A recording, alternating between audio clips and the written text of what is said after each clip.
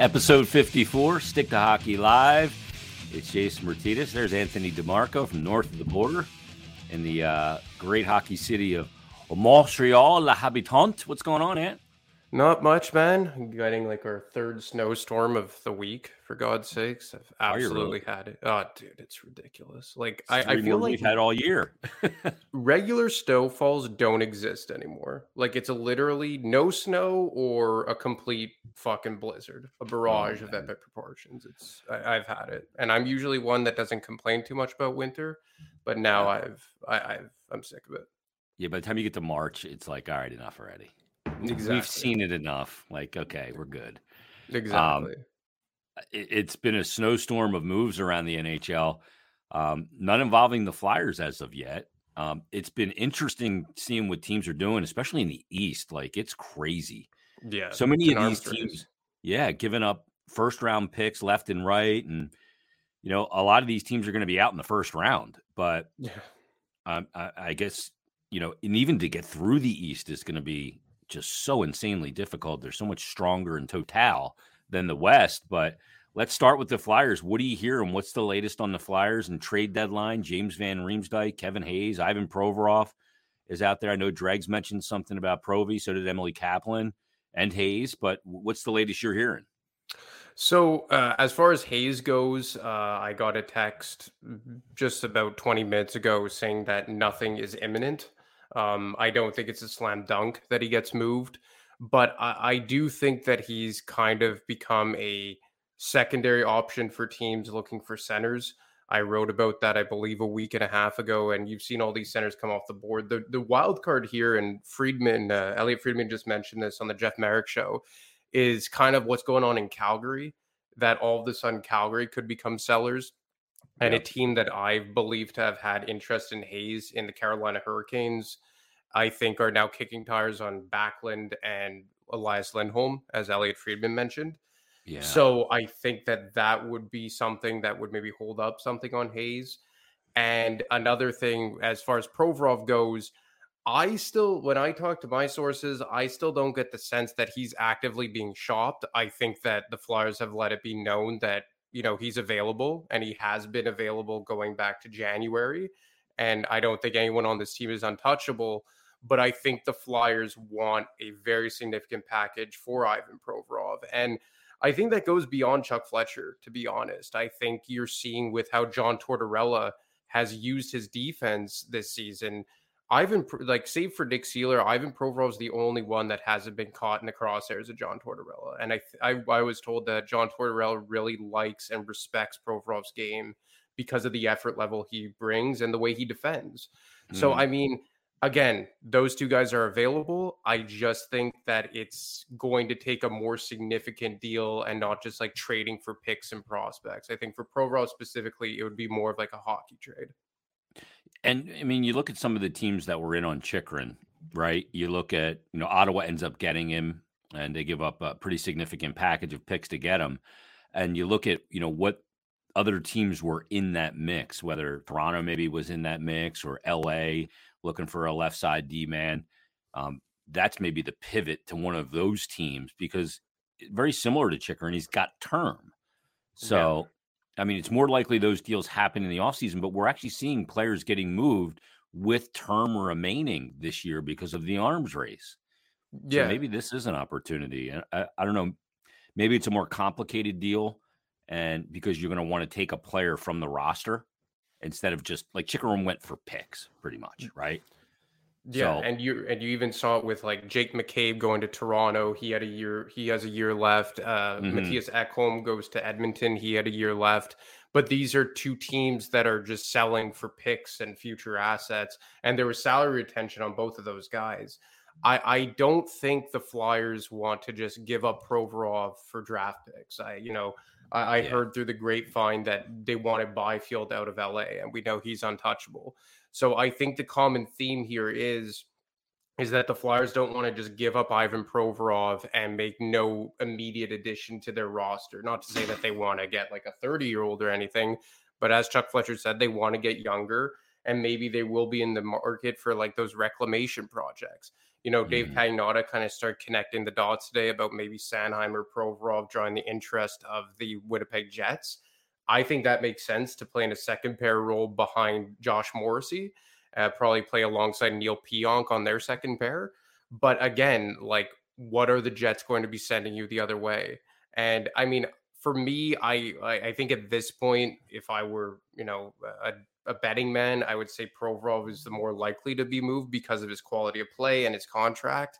But, we've talked about this a lot, and I've been told this from those within the Flyers front office that they have to be very careful with what they do with Ivan Provorov because, yeah, it's good to trade him for a first round pick and a second round pick or whatever, but that's going to leave a massive hole on your defense. And it's not something that could be solved internally, at least for the moment.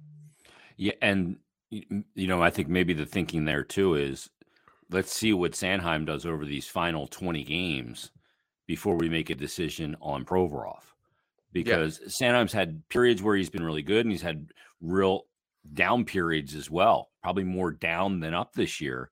And, that's a consideration there as well. Not that Sanheim, if he played well down the final 20 games that don't mean anything, where they know they're not going to the playoffs, makes him a top pair guy, because it doesn't. No. I think no matter what, he's not a top pairing guy. But then all of a sudden, you're right. Now you have a hole in your top pair right side and a hole in your top pair left side.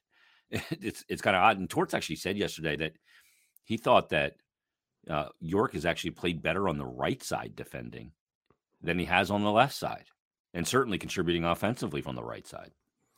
Yeah, and if that's how Torts sees them long term, then theoretically you don't have to move any of your pieces on the back end. And I think that's kind of like where the Flyers are at internally, is that they don't feel like they need to make a trade on their defense because of how this team is. They're in a rebuild. We know this, but it isn't a tear it down to the studs, gut it completely rebuild.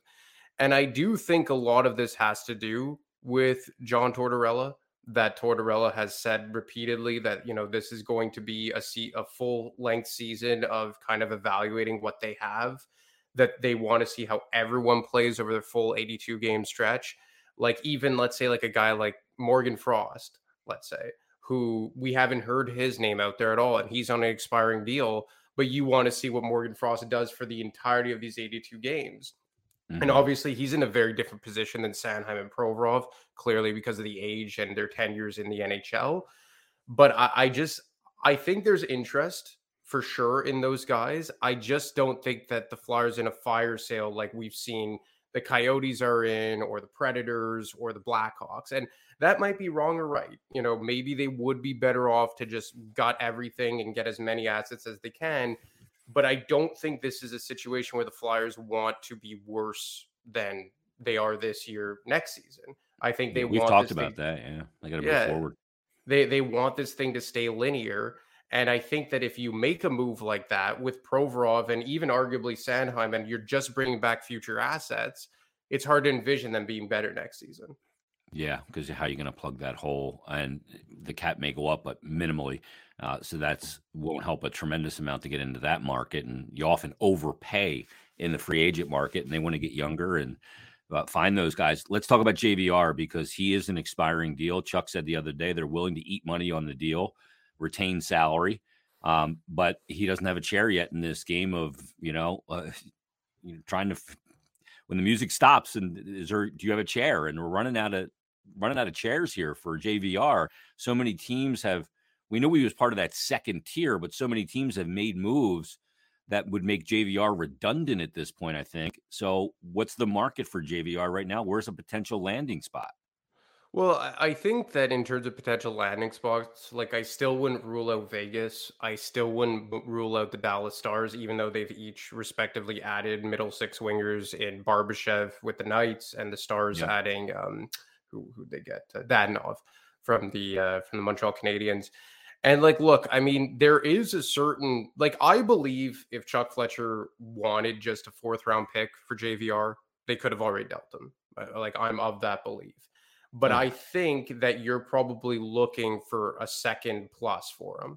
Maybe you're trying to squeeze.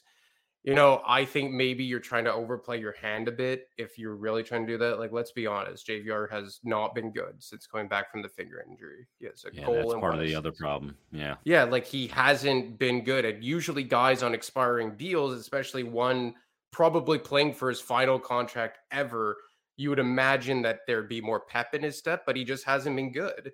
And a Yeah. lot of teams have taken notice on that. And I think a lot of this smoke in the media may have been agent driven. I believe he has the same agent as Provorov, if I'm not mistaken. I could be wrong on that. And it's just that if Fletcher is looking for a second round and let's say a fifth round pick, maybe something like what you saw Yarncroc go for last year, maybe Hmm. you're overplaying your hand a bit. And I think they're of the belief that they know either way in 24 hours time or 26 hours time, they are going to be able to get a fourth or a fifth for him. So why not try? But there is a dangerous game to play in that sense Yeah, you're because playing chicken. yeah, you're playing chicken. And then what's the chance that everyone says, okay, well, we got everyone? Like you saw Minnesota add Nyquist and Johansson. Hmm. And so it's dangerous. I probably would have just cut my losses and trade him for a fourth round pick at this point, assuming that is available. But if there is the off chance that nobody even wants the guy, then there is only so much that you could do. Yeah. And you got to wonder too how much that dip in play has really played into this, because since the injury and since he came back, he had one stretch where he was decent, but you can see that he can't finish on pucks. Which And is is that going to get better? You know what I mean? He's had chances in front, he just can't finish on pucks. And I don't know how much of that's the injury or what, but maybe Carolina is a landing spot for him too. I think they're looking for a center first and foremost because they're Hmm. 2C. They let Trocheck walk in the summer. They thought they could replace that internally with Kotkaniemi. He hasn't been good enough. Stashny was a free agent signing. He hasn't been He's a good enough. hundred. Yeah. Exactly. And with JVR, you make a good point because why would you be acquiring James Van Riemsdyk to ideally play on your second line and score goals on the power play Yep. from in tight?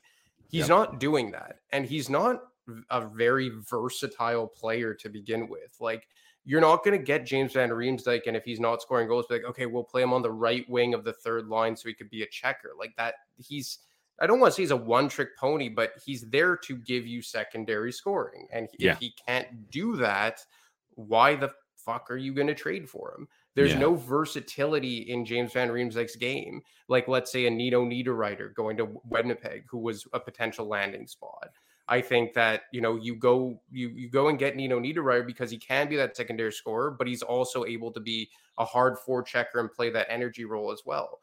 Calgary Flames, I know that they were potentially going to look at James Van Riemsdyk, but now they may be shifting into sell mode. So, I mean, I think it is twofold. I do think that maybe Chuck Fletcher is overplaying his hand a bit, and you're trying to squeeze a return that just simply isn't there.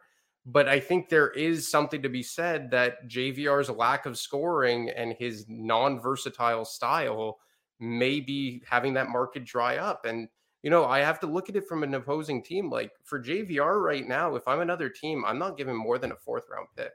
Yeah. And a second round picks out of question with this draft. And maybe you get a second round in 2024, Yeah. but you're not going to get a second in 2023. Plus, any team that's looking for it probably already traded their second round pick with all the Exactly. deals that have happened. One of the big stories, Ant, was obviously last night's game against the Rangers. They lose 3-2 in overtime. Really good hockey game. It was entertaining and, back and forth. Flyers played a tremendous second period. And I thought Owen Tippett was excellent in the Yeah, game last big night. I thought time. Cam York was really good in the game last night too, but Tippett in particular I thought was incredible. And you're starting to see with more consistency the way he can impact the game. I just thought he was all over the ice. In the second period, it looked like he was taking every other shift. Like every time he was out there, you really noticed him. But the big story is the amount of Ranger fans that were in the building. And there was a lot. If it was 50-50, if it was less than 50-50, I'd have a hard time believing it. The split. And they were obviously vocal. It's an easy train ride down from New York to come to Philly, and there's seats available in the secondary market. So boom, they come down. And there's a lot of buzz around the Rangers. Tarasenko's the ad. They get Kane, although he wasn't in the game last night. He'll be playing tonight when they play Ottawa. So there's a ton of buzz around the Rangers as well, and people want to see that team. and their fans can travel easy to see it right down to Philly. But, when you see that many Ranger fans in an opposition building and taking over the way they did, and it was an interesting kind of back and forth between the two fan bases, one that I don't want to experience again, frankly. And it speaks to the state of the franchise right now. And I want to play this clip of Torts because he said this at the end of his postgame. Jordan Hall originally asked him a question about the Ranger fans in the building. And then the last question of the press conference, Charlie O'Connor from The Athletic followed up on it. And I want people to see and hear Torts' response to this, because I think this is the mentality and the honesty. And frankly, I always say that Torts walks around with a mirror and shows everybody what they are in it. So this is what Torts had to say when Charlie O'Connor followed up with him last night after the Flyers lost in overtime. We got to hit play. That helps. Here we go. Kind of as a follow-up to what Jordan asked about the crowd. You've talked about wanting to play meaningful games. It was no secret tonight that there were a lot of Rangers fans in the building. I guess, what does that mean to you in terms of like your team having to respond to not necessarily having the building behind them because of where you guys stand? Yeah, well, that we make our own bed. We need to get this the right direction where maybe someday those tickets are hard to get by, to come by. But don't blame anybody else. Blame us. This is what we've made here, and hopefully along the way we get this turned around. I'm not sure when, but get it back to where that's a tough ticket, and maybe the Ranger fans just aren't allowed in the building because we have filled it with our people. Not there yet, obviously. But no one, I'm not blaming the fans. I'm not blaming anybody else except us in the organization. We make our own bed here, and where we're at, it's up for us to get out of it. There he is, Torts, after the game. And I totally agree. This is not on anybody else. It's not on Flyer fans. It's not their obligation. This is a situation where the door has been opened by the situation in the place that they're in. And I think it was really important to not only think that, but verbalize that. To verbalize it, thinking it's one thing, verbalizing it and articulating it is another. And it's once again Torts being in touch and knowing exactly where his team is, and frankly, to use that as motivation to get things straightened out so that does not happen again. No, and you know what? I think it's something that the Flyers have, and Chuck Fletcher specifically, have really not been good at the last 12 months, and that's communicating and being honest. And I think John Tortorella's best attribute this season, even aside from the coaching and the work he's done on the ice, is how honest and candid he's been and open, and just letting the fans know that, hey, we know what we are. We understand that this is our fault, and the self-accountability. And I think that it's gone a long way. And he's absolutely right. And it's funny to say because he's only been here for 8 months or so.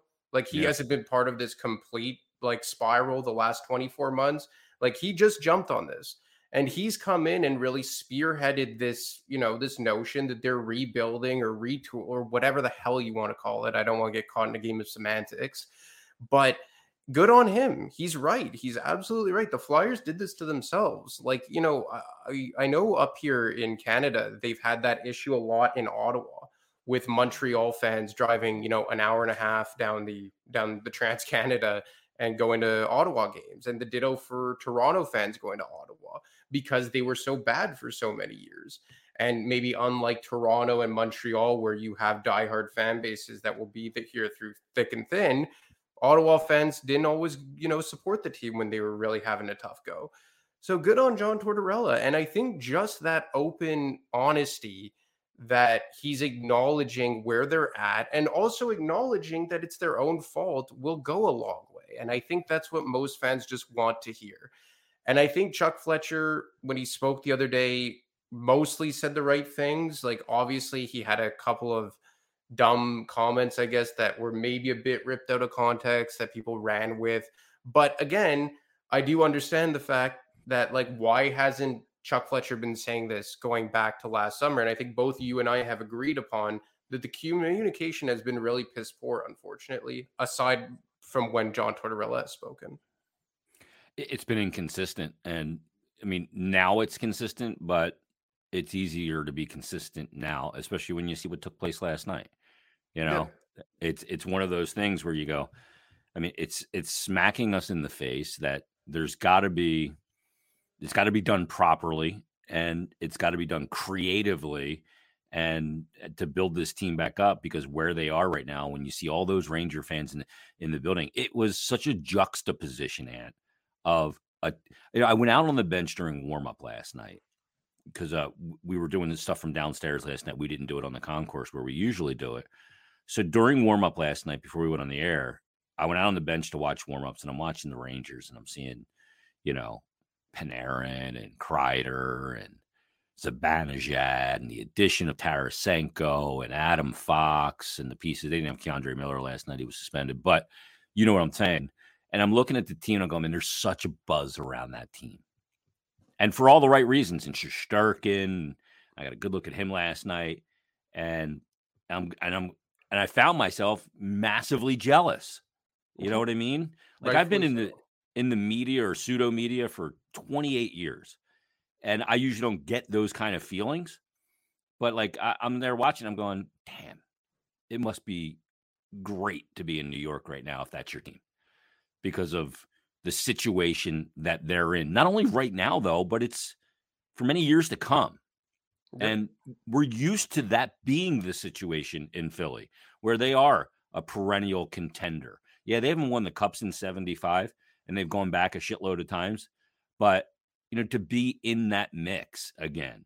And look, the Rangers only won one in 94 and 50. I guess it's like almost, like 70 years at this point. But still, I'm looking at them and I'm going, man, I wish we were in that position.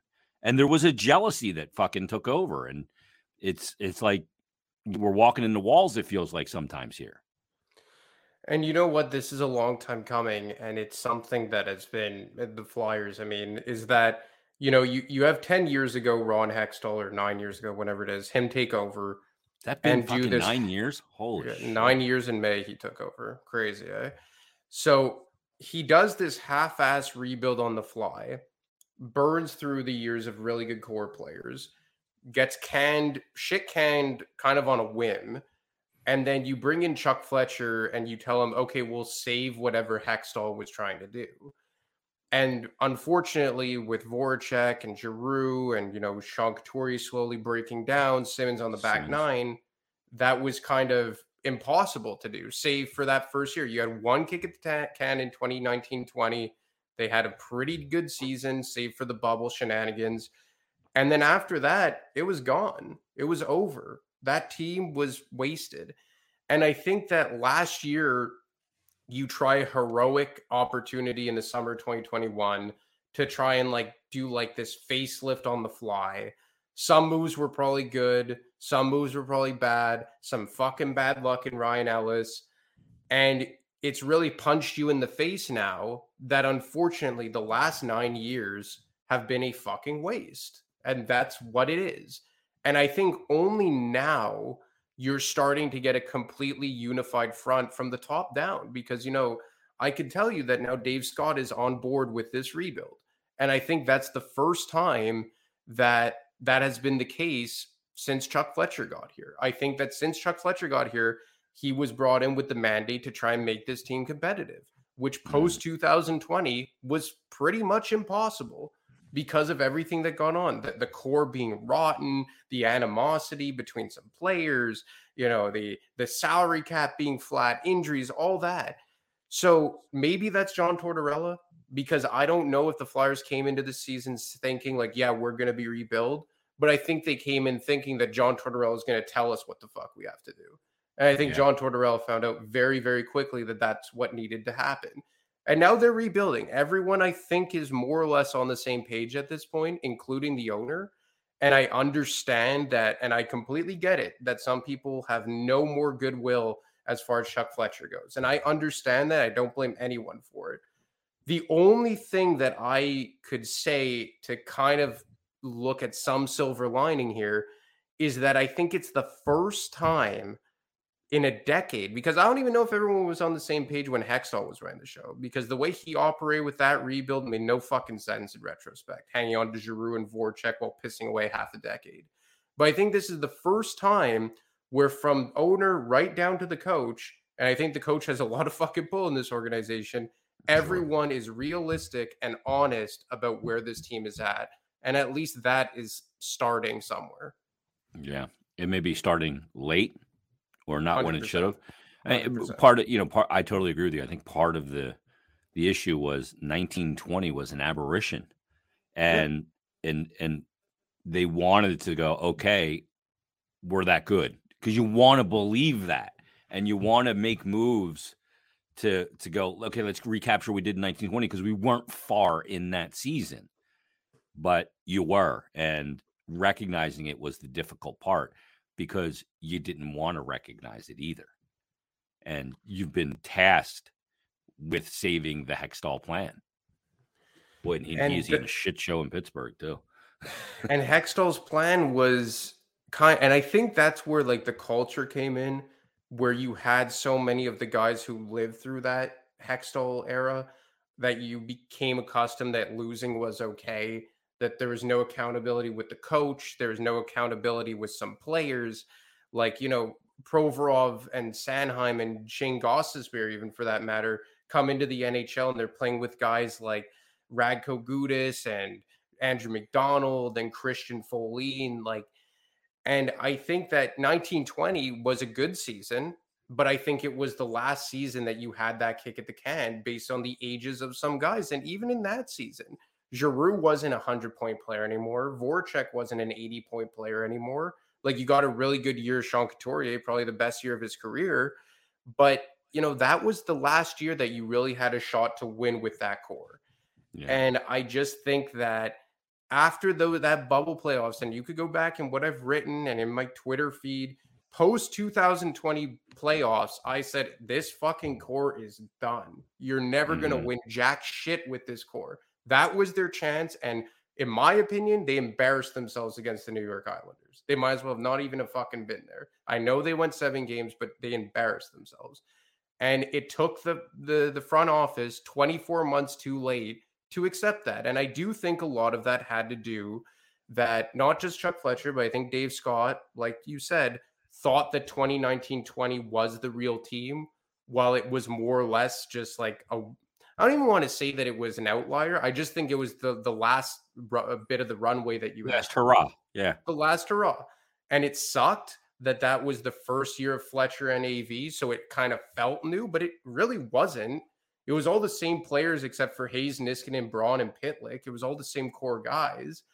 And it took them 24 months too late. And maybe it was John Tortorella who told them that.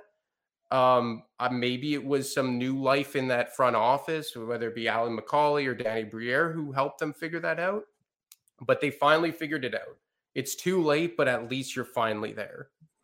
Yeah, and you have some things that are out of your control, obviously, like the pandemic, and then Nolan Patrick, and the way that played out, because you can pin so much back to the selection of Nolan Patrick. Hayes is here because Nolan Patrick couldn't go with the headache. That's why they signed him in that offseason. They knew there was an issue and they needed a center, and they go out and they get Hayes, and it's insane. So we'll see where it all goes, but we're about 25 hours and 27 minutes from the deadline tomorrow, and we'll see what happens in the next 25 hours and 27 minutes. See if anything gets done, see if any of the big names like Provorov or Hayes, or obviously JVR or Braun or Patrick Brown. I don't think we'll see Sealer move.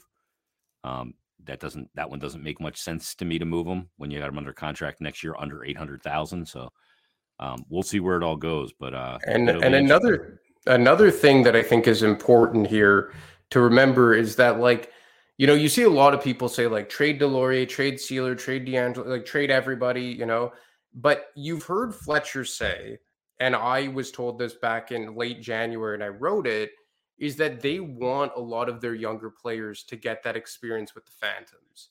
Mm-hmm. So they want them to be playing. They want them to be on a successful team, a playoff push, whatever is going on down there.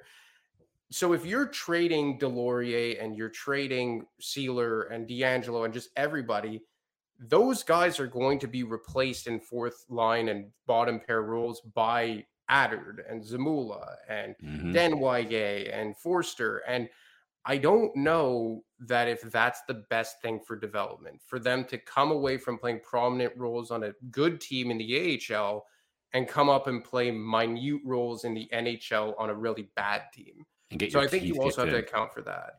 Yeah, and getting your teeth kicked in while doing it. So Exactly. yeah, I agree with you. I think those guys playing down there on a run to the Calder Cup is great. It is. I mean, I remember Richards and Carter came. That was a lockout year, but Richards and Carter came in after their junior years and came in and went on a run, won a Calder Cup, and propelled them right into the NHL. And I thought that was big for them. And I mean, that was a great team. Patrick Sharp was on that team. Sharpie on that squad too. What a squad that was. All right, Ed, great stuff, man. We'll talk next week, and we'll see what happens over the next 24, 48 hours. Yeah, man. Looking forward to it. There he is. Anthony DeMarco. Check out his stuff on thefourthperiod.com. Follow him on Twitter at @DeMarco25, and we'll see what happens over the next little bit here. Let's get to a little something to make you a little bit of money. How about that? How about Tone Steaks, another edition coming?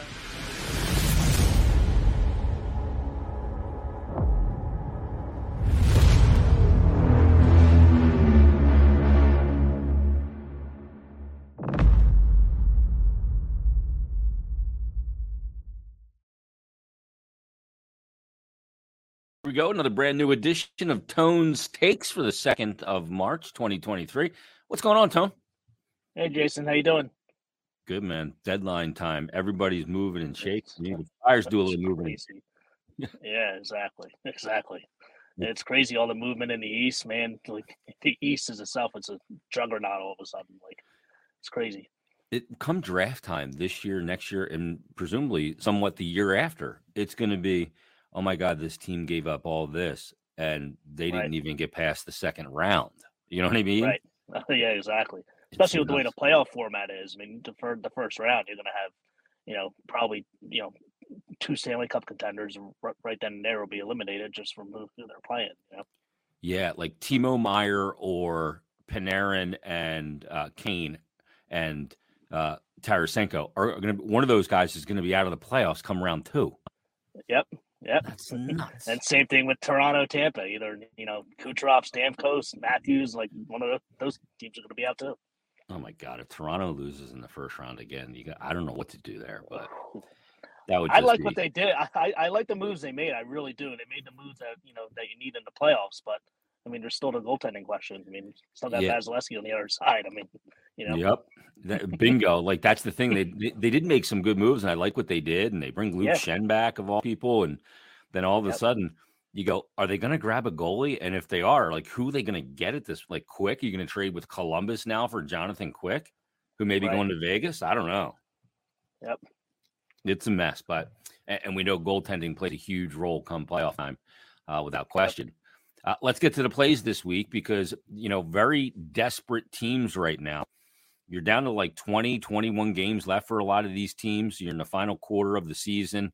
And Florida is one of those teams, Tone. They got a really interesting game. You got 2 plays on this game. You got to play on the game. They're playing the Preds down in Florida.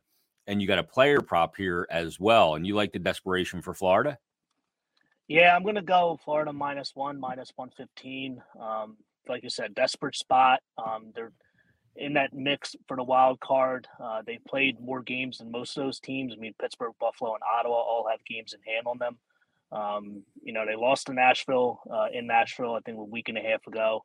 Nashville's been absolutely gutted. Jeannot's been traded. Ekholm's been traded. Granlund's been traded. And they have injuries with Forsberg and Johansson still out. So going to -1 instead of regulation because they still have UC Saros and, kind of going to do that little cushion here. I think Florida can definitely get a 2-goal win here. They're going to have to start reeling off, and they had a great win against Tampa the other night, but they're going to have to sustain a long winning streak to kind of get it into a playoff position here. So, and one of the key guys for them that does 2 things. He helps prevent goals, and B, he contributes on the offensive end is Aaron Ekblad. Do you like him a shot total here? Yeah, over 3.5 at plus 115. He's hit it in 7 of his last 9 home games, averaging Wow. where he averages 3.6 shots per game. He gets power play 1 minutes, especially with Barkov. Barkov is still out, so Ekblad should be on that point. I know Barkov plays there sometimes, but he's just a beast at home. So I like him at plus 115. He played in the national game a couple weeks ago. He didn't get any shots, so I think he's going to kind of, that's not going to repeat tonight. So going to load up and take the over 3.5 shots and plus money there at 115. Yep. Josh Anderson is an interesting player because his team is gutted as well. And he's a guy that they're asking to be a big offensive contributor. You like him in the over 2.5 shots on goal? Yeah, over 2.5 plus 105. He's hit it in 10 of the 14 games since Caulfield has been hurt, averaging 3.1 shots per game. He's hit it in 10 of his last 12 road games, including each of the last 6. So he's definitely the main option there. They still have other options with Hoffman and Suzuki, but Anderson's the main shot producer on that team now. So as long as we keep getting plus money on this, I've been pretty much riding him, and I'm going to keep doing it. So yeah, I like those guys that are asked to provide the offense on a team that has lost key offensive players, because the one they may not punch a lot of goals, but they will get a lot of attempts, and that's the key. Yep, and they're most likely. They're trailing a lot too. I know Montreal hasn't been lately; they've been actually playing pretty well, but those teams are usually chasing the game. So. Come next week, we'll probably get into this a little bit more, but has your futures plays based on any of the moves that have taken place? You see any more value around the league? Because, the East is an arms race and it's crazy, and only one team is going to get out. And pretty much all of these teams have made pretty significant moves. You look at even Boston, Toronto, Tampa goes out and gets Jeannot and gives up a Hall. Carolina grabs Ghost, and the Devils made a big move in getting Timo Meier. And then you look at the Rangers, Kane and Tarasenko. the Isle. Pittsburgh's trying to make some moves, but to me, they look like chum for the Bruins in round 1. And then you look at the West and you go, who wants to step up in the West? If you look at odds to win the Cup, first you got to get to the Cup. So you look at those West teams and go, whoever can get out of the West may not be as chewed up and spit out either. Exactly. I still like Colorado out West. If I had to pick not like a sleeper team per se, I still think Dallas has good. They're struggling lately, but I think they're a team. If Ottinger can get straightened out, they're a team that can make some noise. I liked Winnipeg earlier in the year, especially with Bonus, but just something with that team. They're kind of getting back to their inconsistent ways of previous years. They lost 4 straight. They have, and Hellebuck's. He played that great game, at New York last week, but the Colorado game he got smoked. So the West is definitely wide open. But my money would still be on Colorado there. I think they're going to get things straightened out. They got a nice pickup yesterday with Lars Eller, who's going to help them down the middle. Yeah. I don't know what's going to happen with Landeskog, if he's going to come back or not. But and they've had some injuries, which means they're going to be healthier down the stretch. So that adds into it too. Yeah, if Landeskog comes back, maybe he pulls the cooch, comes back for the playoffs, the LTIR goes into play, and you're good to go. And then you got a fresh guy. It's kind of like what Forsberg did the one year too. Exactly. They've seen that in Colorado before. I don't even. I guess Boston's the favorite in the East, but come playoffs, I don't know. Allmark's been so good. I think he cinched up the Vezina too. Yeah, to see a guy that you can trust in the playoffs. I know he's having a great year, but I don't know. I don't know if he has that playoff pedigree. They're still making moves. They got Bertuzzi today. It's that team is just insane. But and teams like that, that go wire to wire, they usually do not end up going to the Stanley Cup final. Yep. Or if they do, they don't end up winning it. So I'm still not. Boston is Boston, but I think there's value in other teams. Even the Rangers with the moves they made. They got the 2 superstars pretty much. How's that going to fit into that lineup? There's already superstars there. With 20 games left. I like the most. I think Toronto did the most, but again, they may not still get out of the first round. I like what they so far. I like what they did the most in the East so far. The thing is too is like Ullmark, if he's facing Tampa Bay in round 2, and he looks down the other end and sees Vasilevsky. Like, that's got an effect on a goalie. Like, I hate to break the news, but it does. You see that guy and you go, I got to be just absolutely flawless to outduel this guy in the playoffs. We know Vasi's playoff numbers are absurd. So they are. And one team I'm surprised that hasn't done more is Carolina. You know, I know they got the ghost yesterday. It could kind of help on their offensive side, especially the power play. But they need like I mean, they had it with Pacioretty. Unfortunately, what happened to him with the the Achilles injuries. But I don't know. I mean, we still have a day and a half left here, so be curious to see if they go out and try to get some more offensive punch. They may have to mortgage some of their young guys to do that. They're a kind of team that's been on the cusp for how long now, and they just can't get over the hump. So. Yeah, in a very tough East, and it'll be tough again this year. Tone, all your stuff's on dimers.com? Yep. I have a play up on dimers.com in the Tampa Bay game. Daily articles there, and then Tone Stakes on Twitter. Yep. At Tone's Takes on Twitter, dimers.com. Give him a follow and check out his material all there. Tone, thanks for doing this. We'll talk next week post-trade deadline. Sounds good. Thanks, Jason. All right, there he is. Another edition of Tone's Takes on Stick to Hockey Live. All right. Well, good episode today. A lot of fun as always. Great plays from Tone. And the deadline coming up tomorrow. Maybe we'll have a special pop-up episode tomorrow. Depending what happens. We'll see. But everybody, thanks for watching. Leave us a 5-star rating and review. We'll talk to you next time on Stick to Hockey Live. Have a great day, everybody.